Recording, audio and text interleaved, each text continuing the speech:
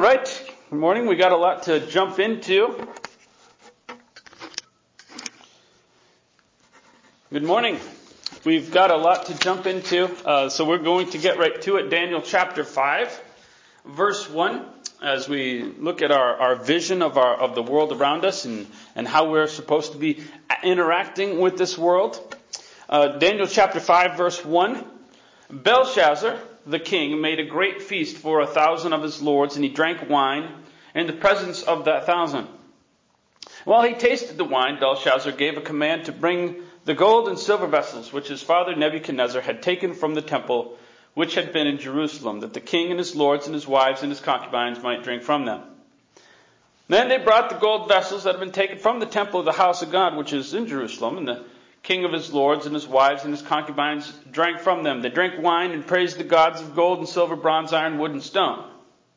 In the same hour, the fingers of a man's hand appeared and wrote opposite the lampstand on a plaster of the wall in the king's palace. And the king saw the part of the hand that was writing.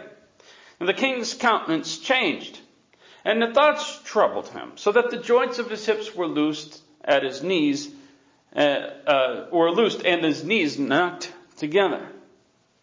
The king cried out loud, "Bring in the astrologers, the Chaldeans and the soothsayers."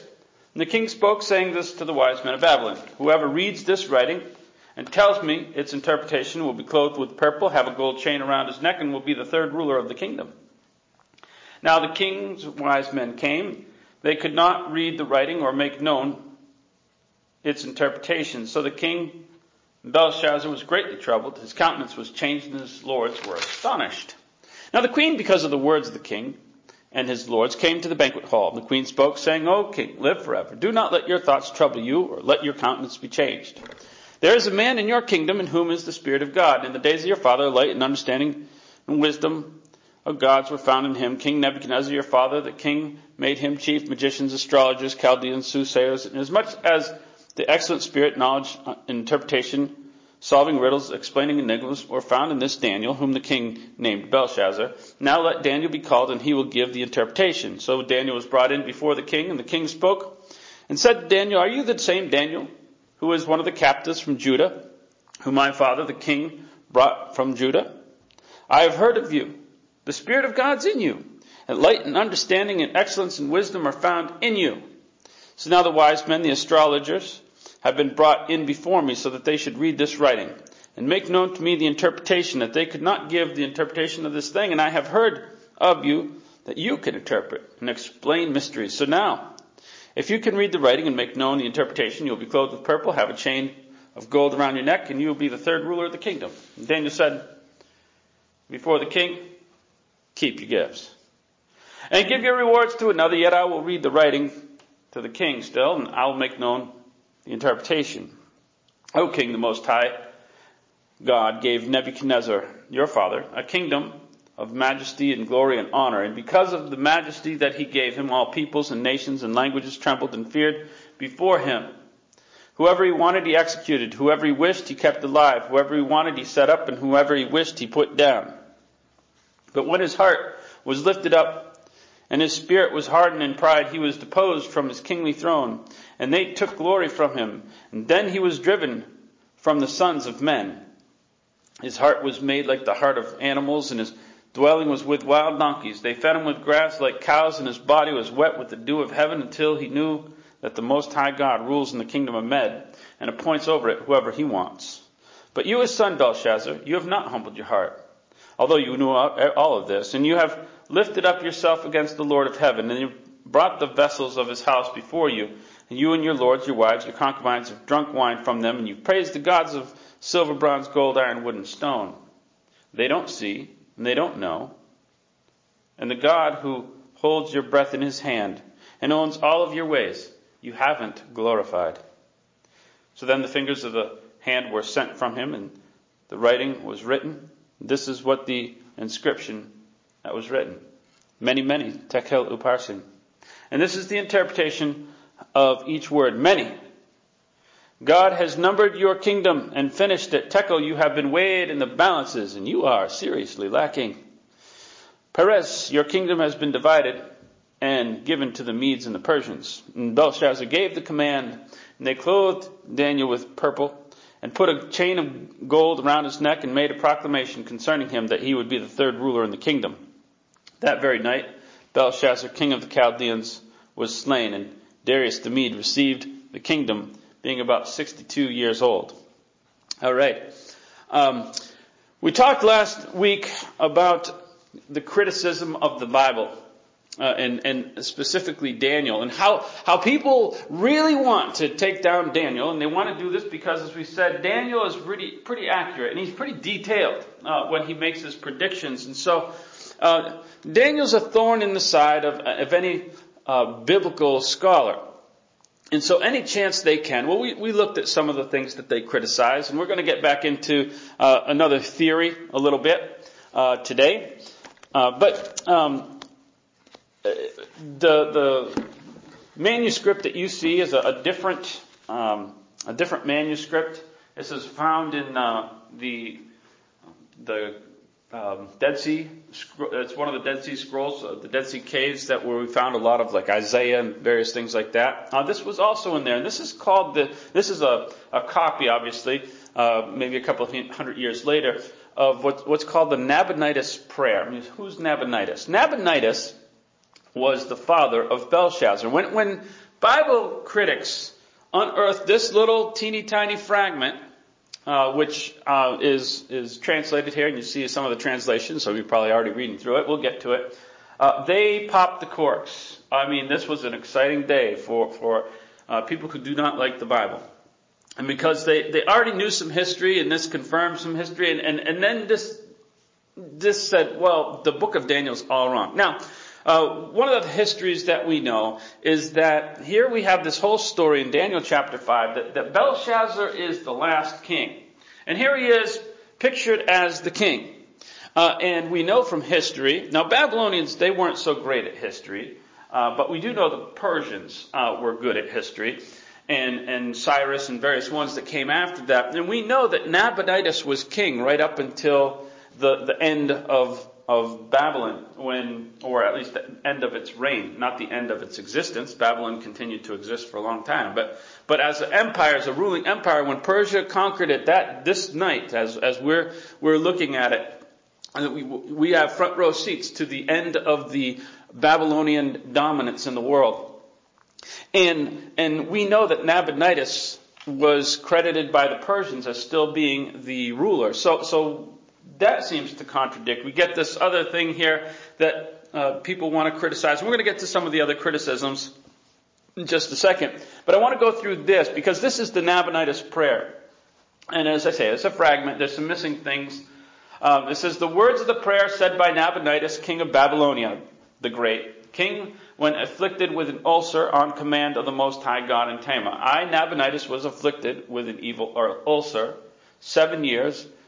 And far from men, something that they were missing that word there, whatever it is, until I prayed to the Most High God. And something, an exorcist pardoned my sins. He was a Jew from among the children of exile of Judah, and said, recount this in writing to the glory and exalt the name of the Most High God. So I wrote this, when I was afflicted for 7 years by the Most High God with an evil ulcer during my stay in Tema, I prayed to the gods of silver, gold, wood, stone, and lime, because I thought and considered them gods. Well, now that's interesting, isn't it?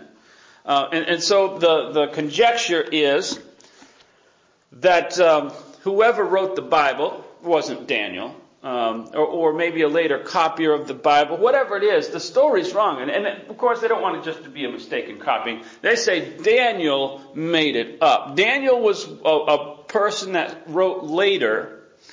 He didn't really live during this time. He wasn't one of the exiles. He wasn't anything like that.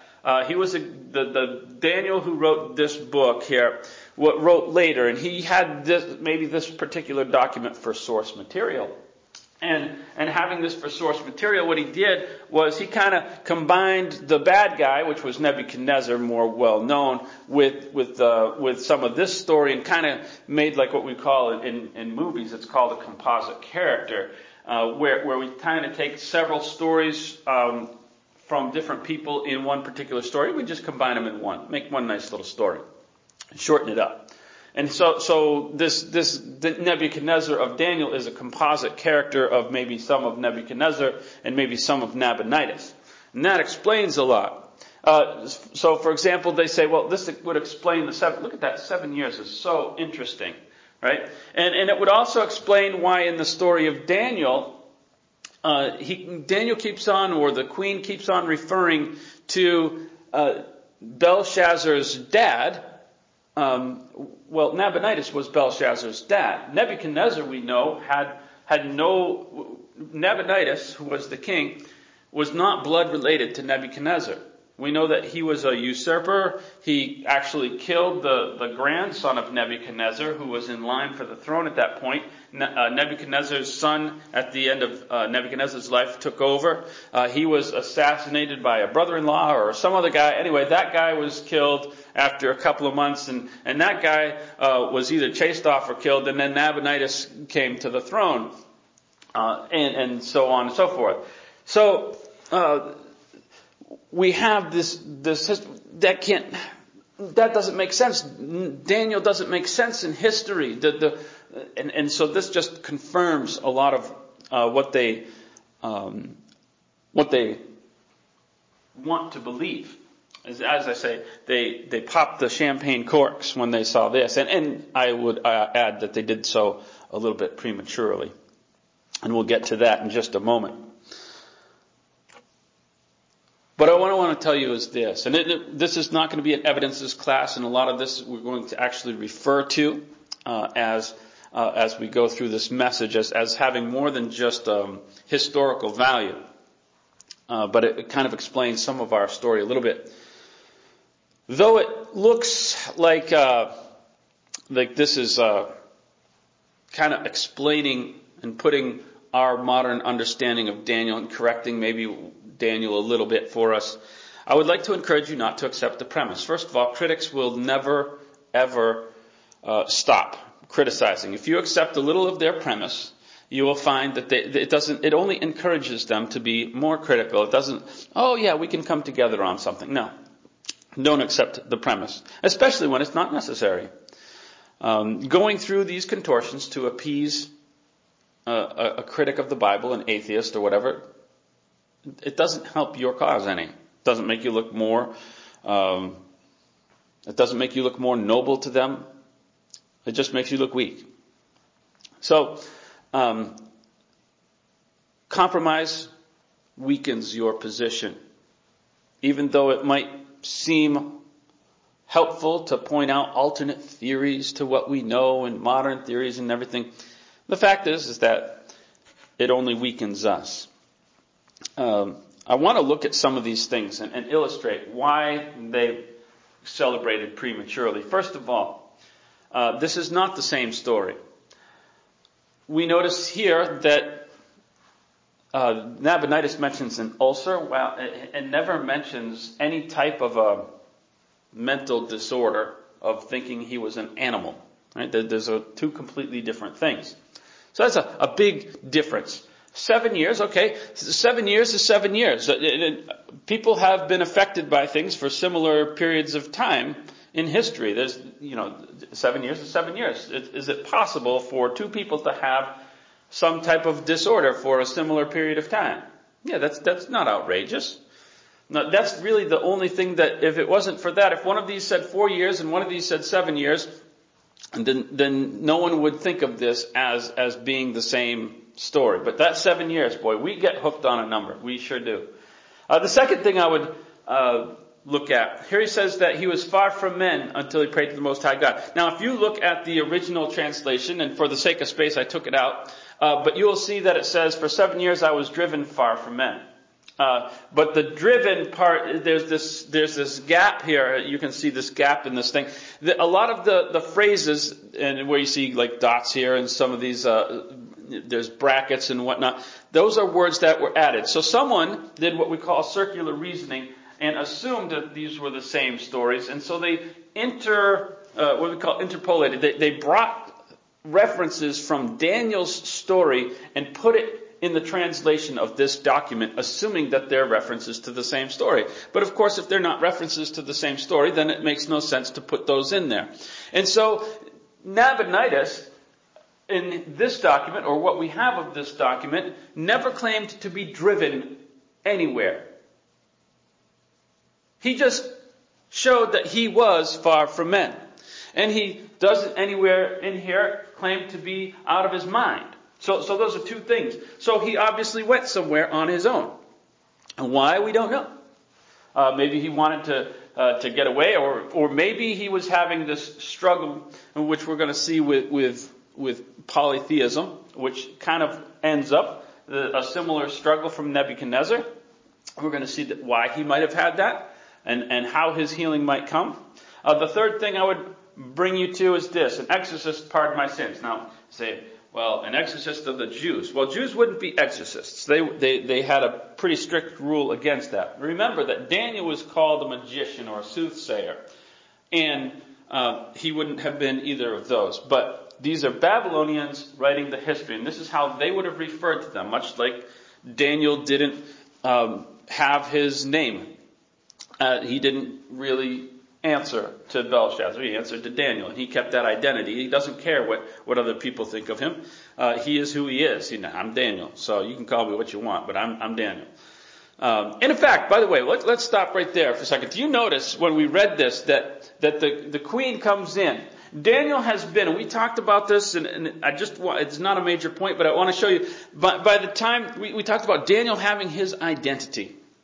And by the time we come to the last day of the empire, Daniel still has his identity. So much so that the queen barely references. She's, oh yeah, your dad, or Nebuchadnezzar used to refer to him as Belshazzar. But his identity as Daniel is accepted as his default identity. So Daniel does this and Daniel's that. Oh yeah, by the way, your dad used to call him Belshazzar. Oh yeah. I know who he's talking about. So anyway, so Daniel wouldn't have answered to, I'm an exorcist, but this is the way the Babylonians thought of him. But here's a Jew from among the children of Judah. He's in exile, and he pardons this guy's sins. Now, I personally think that a high-profile person who would be brought in before a king to do this would probably be the same guy that's come in before to other guys, especially as we look at who is heavily involved in this story here a little bit later. But I want you to notice that in the story of Daniel and Nebuchadnezzar, Daniel never comes before Nebuchadnezzar. Now, if he was interpolating his story of Nebuchadnezzar in the first couple of chapters with this story of Nabonidus, Daniel, the writer of that book, if it was a fake book later, he would have made himself the hero, and he has the perfect person to set up here as the hero himself. He has that perfect thing to set up. Here I am, the hero. I came in, and I'm just going to change the name to Nebuchadnezzar. But look at, here I came. I was a Jew from among the exiles, and I pardoned his sins, and look how great I was. He has the perfect ability to do that. But in our biblical story, Daniel is not pictured as being involved in any way in this recovery of Nebuchadnezzar. These are two different stories. They're two different events. This, by the way, is a picture here of Nabonidus. This dates to their period in time. And he's pictured worshiping the moon, the sun, and Venus. So this is prior, obviously, to this sickness where he was, if you go back to that inscription we read, he says, I worship those things that I thought were God. So his prayer that references kind of the same struggle that Nebuchadnezzar had. This wrestling, this period of wrestling between God and these other gods. So it's possible that he was maybe he was not accepted in the courts, and this is why he's absent, because he had kind of come to terms with monotheism instead of polytheism, and that was kind of not so exciting for people. But I want to draw your attention here to a couple of verses. Daniel chapter 5, verse 2 and 3 says, Belshazzar, when he tasted the wine, commanded the vessels of gold and silver that Nebuchadnezzar his father had taken out in the temple, and so on and so forth. He and his lords and his wives and his concubines might drink from them. Now in Daniel chapter 5, verse 10, It says, the queen, because of the words of the king and the lords, came to the banqueting hall, and the queen declared, O king, live forever. We're going to contrast these two verses, but this queen is pretty important. And as we go through the story, we know that she's the one that tells Belshazzar, Nebuchadnezzar, and she calls him his dad. By the way, that's not really a big problem in any biblical references or ancient references. Dad could be grandpa. We know that. You say, well, what are you saying? But his dad had a different dad. We're going to talk about that in just a second. But even still, the Bible references people by father or son, not always by having any familial connection, right? Remember, we are children of Abraham, but most of us are actually Gentile people with no blood connection. But why are we children of Abraham? On a concept of faith, by exhibiting similar character traits, we are called his children. And so a person could be called a son by virtue of the fact of having a similarity of succession. That this man had a connection to Nebuchadnezzar by virtue of the throne of Babylon. So that they could be called, in that sense, loosely, a father and a son. However, we're going to see that there is a different connection, and it's possible that there is, though not directly through the father's line, there is a connection. We also want to notice, before we get into the comparison of this, that this generational thing that we've talked about, and I want to notice this queen. Notice here, and one more thing that we look at is him making. He must be the king because he is extending this opportunity for Daniel to be in power. Notice in Daniel chapter 5 that he has wives, right? He has wives and concubines. But you notice that in Daniel 5, 2 and 3, none of them are called the queen. None of his wives are referenced as the queen. He doesn't say the queen and some of the wives and concubines. But down in Daniel chapter 5 and verse 10, a queen comes in. Well, that tells us that this queen is not his wife. Well, if this queen is not his wife, who is she? Well, we know whose wife she is because we know who the king is from history. In history, there is a king by the name of Nabonidus, this guy's dad. The queen is Belshazzar's mom, not his wife. He's got wives, but none of them are the queen yet. I want to bring in one more verse here. Daniel chapter 5, verse 7. Whoever reads this writing, this is him talking, and he repeats it to Daniel, will be clothed with purple and have a chain of gold around his neck and be the third ruler in the kingdom. Why doesn't he offer second in the kingdom? Easily. He's the second in the kingdom. He's what's called a regent king, right? And so his mother would be the advisor to him because his mother, being a woman, could not hold an official position. He's the regent king. So the best he can do is offer third because Nabonidus, whether he's obviously somewhere else or whatever, when Nabonidus isn't on the throne, he gives that to his son, and his son can only offer third. The queen then is the queen mother, what we would call the queen mother. And who is she? Well, Babylonian chronicles talk about Cyrus launching an invasion against a woman, this is earlier than the fall, called Necronitis, or Necritus, or whatever her name is. Anyway, something to that effect. There's a lady by a similar name in Egypt, and then much later, this one in Babylon. And she is believed to be, and this will tie it all together for us, the daughter, or one of the daughters, of Nebuchadnezzar. Well, look at that. Isn't that interesting? That would place her at an interesting place in history. It would place her around the time and to know and to see her father suffering from various things and seeing Daniel come in and fixing the situation. That would mean that she recalls this, a similar situation with Nabonidus, her husband. And So that when her husband goes through a similar thing, she calls Daniel. Hey, there's this guy.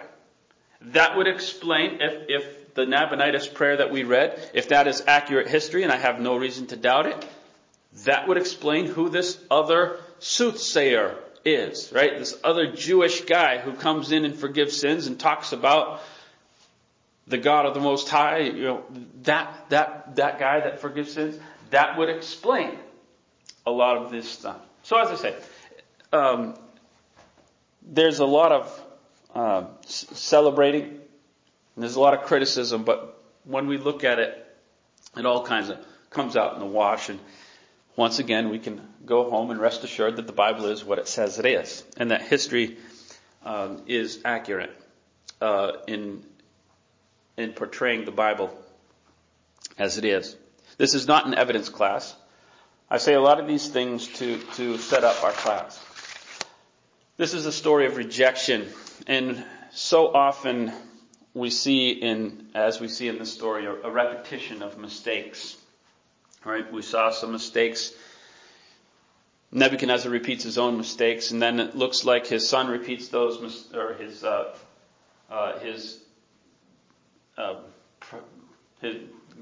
successor from a different line repeats the same mistakes, and that guy's son repeats the same mistakes.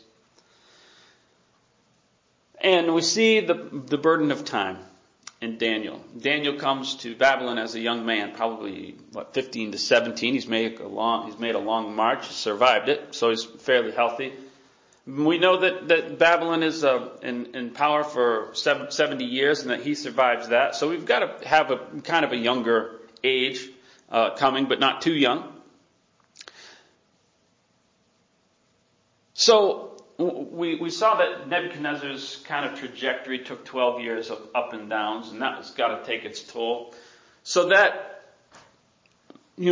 after that, there's this period of years where it seems to be going well. Another 25 to 30 years of going well for the kingdom under Nebuchadnezzar. No history written, nothing major goes on once Nebuchadnezzar figures out what's going on.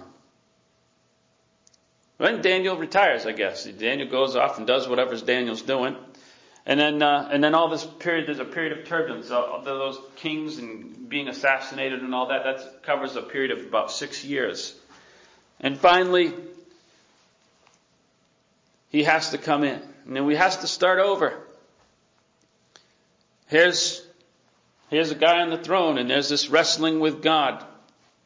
And woods and stone, and God says, all right, so we're going to have a similar process with Nabonidus. And so who does the daughter call in? She calls old Daniel. We see in our culture, this is kind of a similar thing, where we see grandparents raising grandkids. It's kind of a similar thing. We have a generation that hasn't been as responsible as it should with kids. We're actually really 2 generations. And so over the last 30 to 50 years, we've seen grandparents have to do more of a mentoring role than they should. Grandparents, they move into this category around their late 40s to 50s and into their 60s, and they want to be given candies, and they want to be, sugaring up the kids, and buy them stuff and presents, and then send them home, for mom and dad to deal with. That's really the grandparents' role. That's what we want to be doing here. And instead, they have to be dealing with diapers. They have to do discipline. And that takes a toll on grandparents. It's difficult because that's not where we're at. We already did that. I don't want to have to start over. And here we look at Daniel, and Daniel's a 55, 60-year-old man when the queen mother calls. She's just the queen at this point. And her husband Nabonidus is having some ulcer problems, and she's pretty sure she knows that she's seen something like this before. And he's worshiping the moon. He's a big moon worshiper. And so she calls him in. Daniel has to come in and kind of take this mentoring role. He's like, I did this 30 years ago. I have to do it again. Same mistakes over and over. Add to it the fact that this guy has seen Nebuchadnezzar's grandson killed. He had kind of built a relationship with Nebuchadnezzar, and this is the guy that killed him. And he's got to go and talk to this guy. That's probably not an exciting conversation. You got to repent of your sins. You've done some bad stuff. And on top of it, you're worshiping the wrong gods. You're going to have to fix some things. Well, I want you to know that interactions are not a formula. It seems to be going so well so far. Daniel chapter 5 verse 14, 15. And it seems to be going great. Because he comes in, here we are. Flash forward the last day of the empire. Little Belshazzar is scared. So the queen mom, older lady by now, she's probably a few years younger than Daniel, I assume. But her son is scared. So in comes great uncle Daniel. Now he's already done this as a grandpa, kind of, really. But now he's 85 or 90 years old. And he's got to come in and save the day again. Now, it's one thing for grandparents to raise grandkids.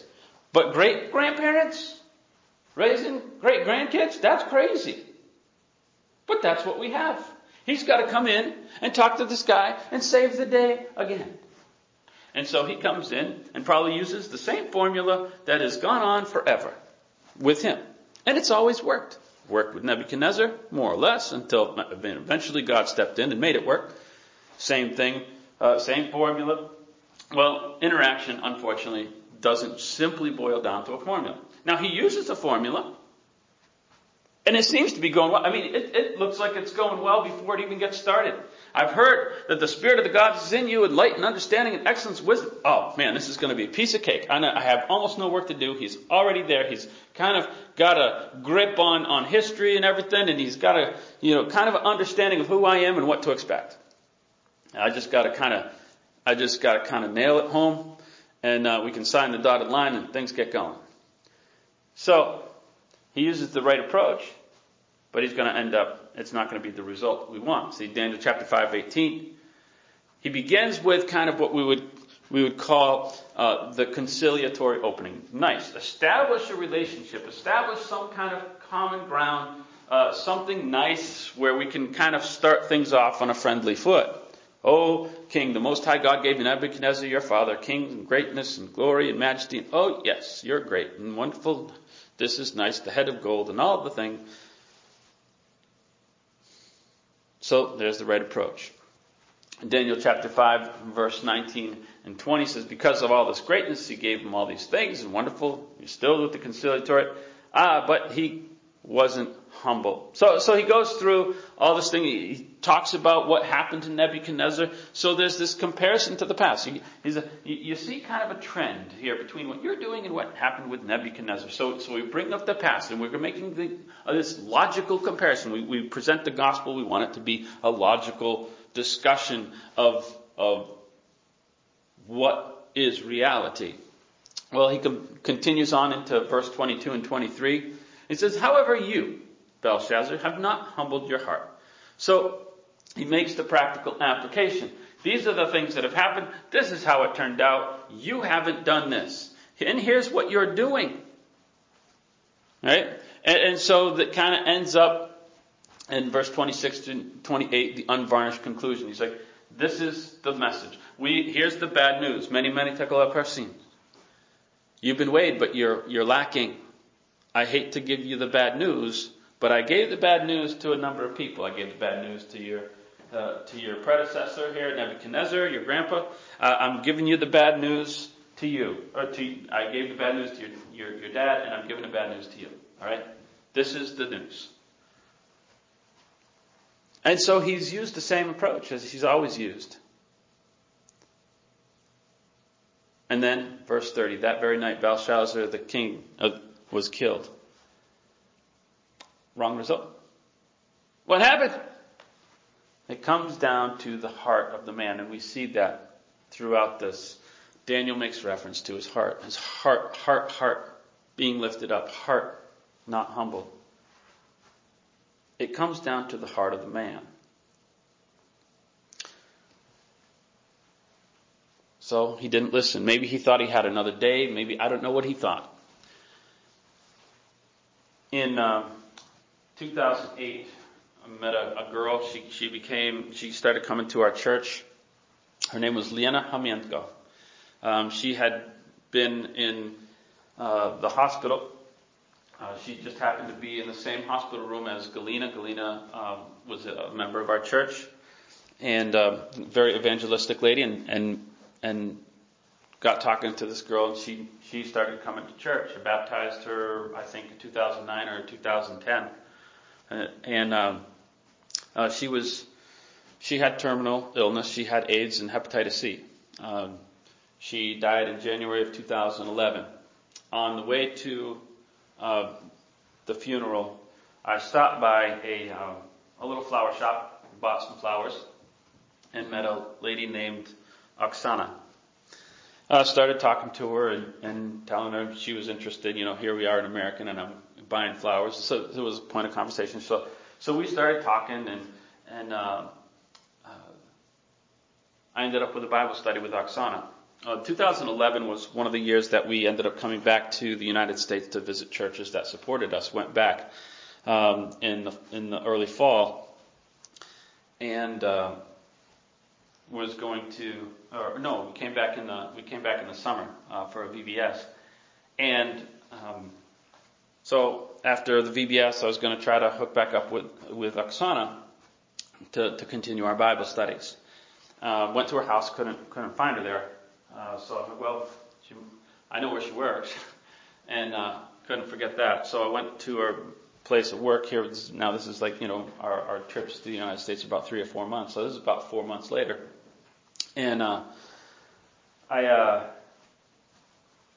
when Oksana's not there, maybe she's fired, or left or quit or whatever. So I asked the lady if she knew where Oksana went, and the lady just looked at me with this blank stare, and I found out she had been murdered in her stairwell. I think she had been a witness to a drug, something with drugs, and they killed her.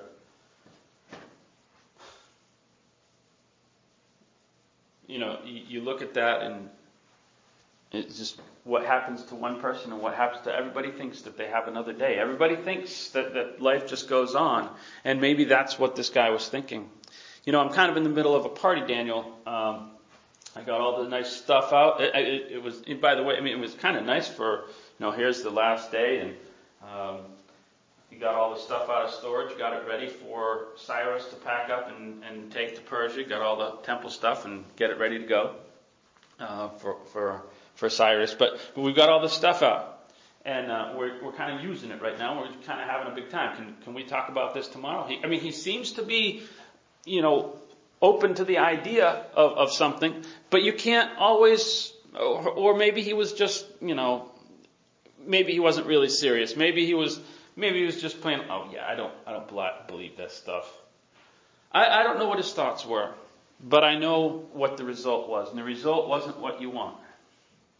He didn't have 7 years to figure it out. He had one night to figure it out. And you don't know if you have 7 years or one night to figure it out. Daniel's key, I think his big thing in life is his stability.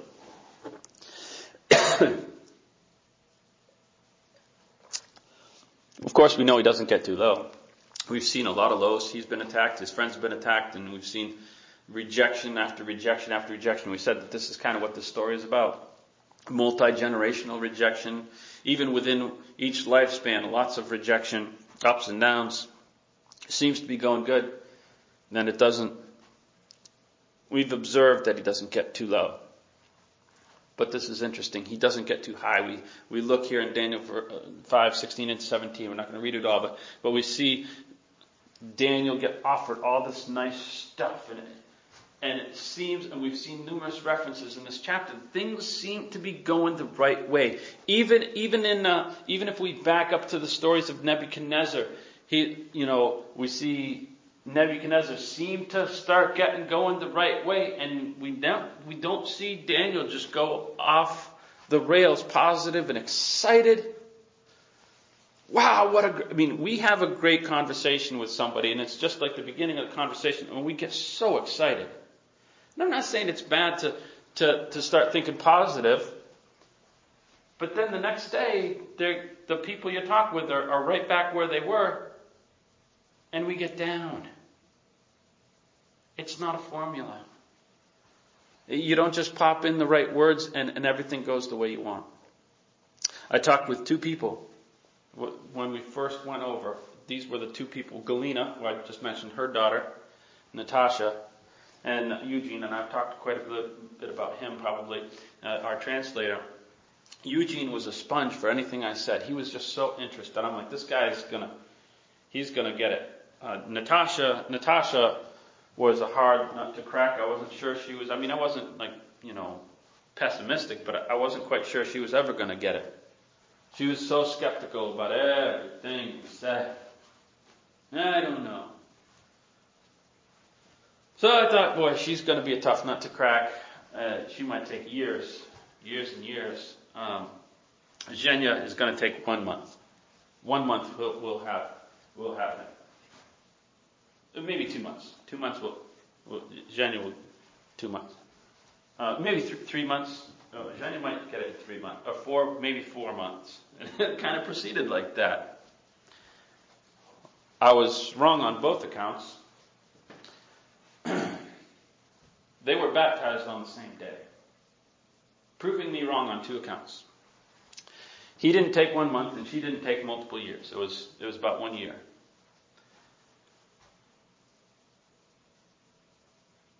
We can't boil it down to a formula. Daniel doesn't get too high.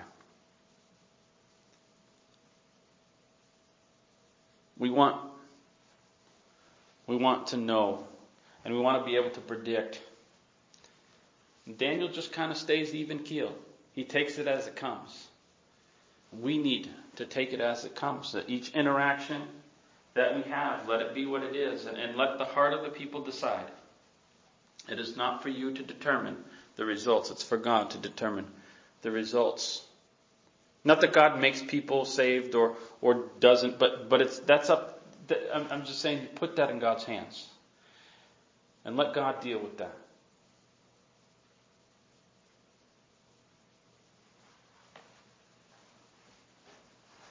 We ended last week with the challenge to be the stable force in people's lives.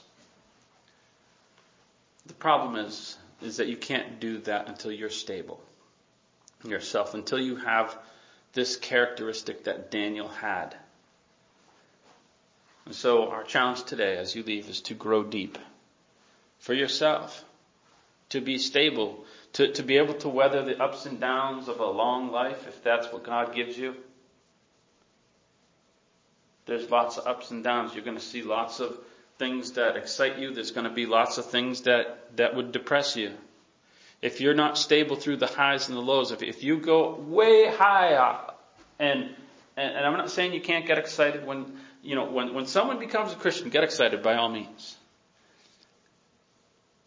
But when you just get that first little positive thing and you're off the charts, you're prepped for a big down when they reject it. So grow deep.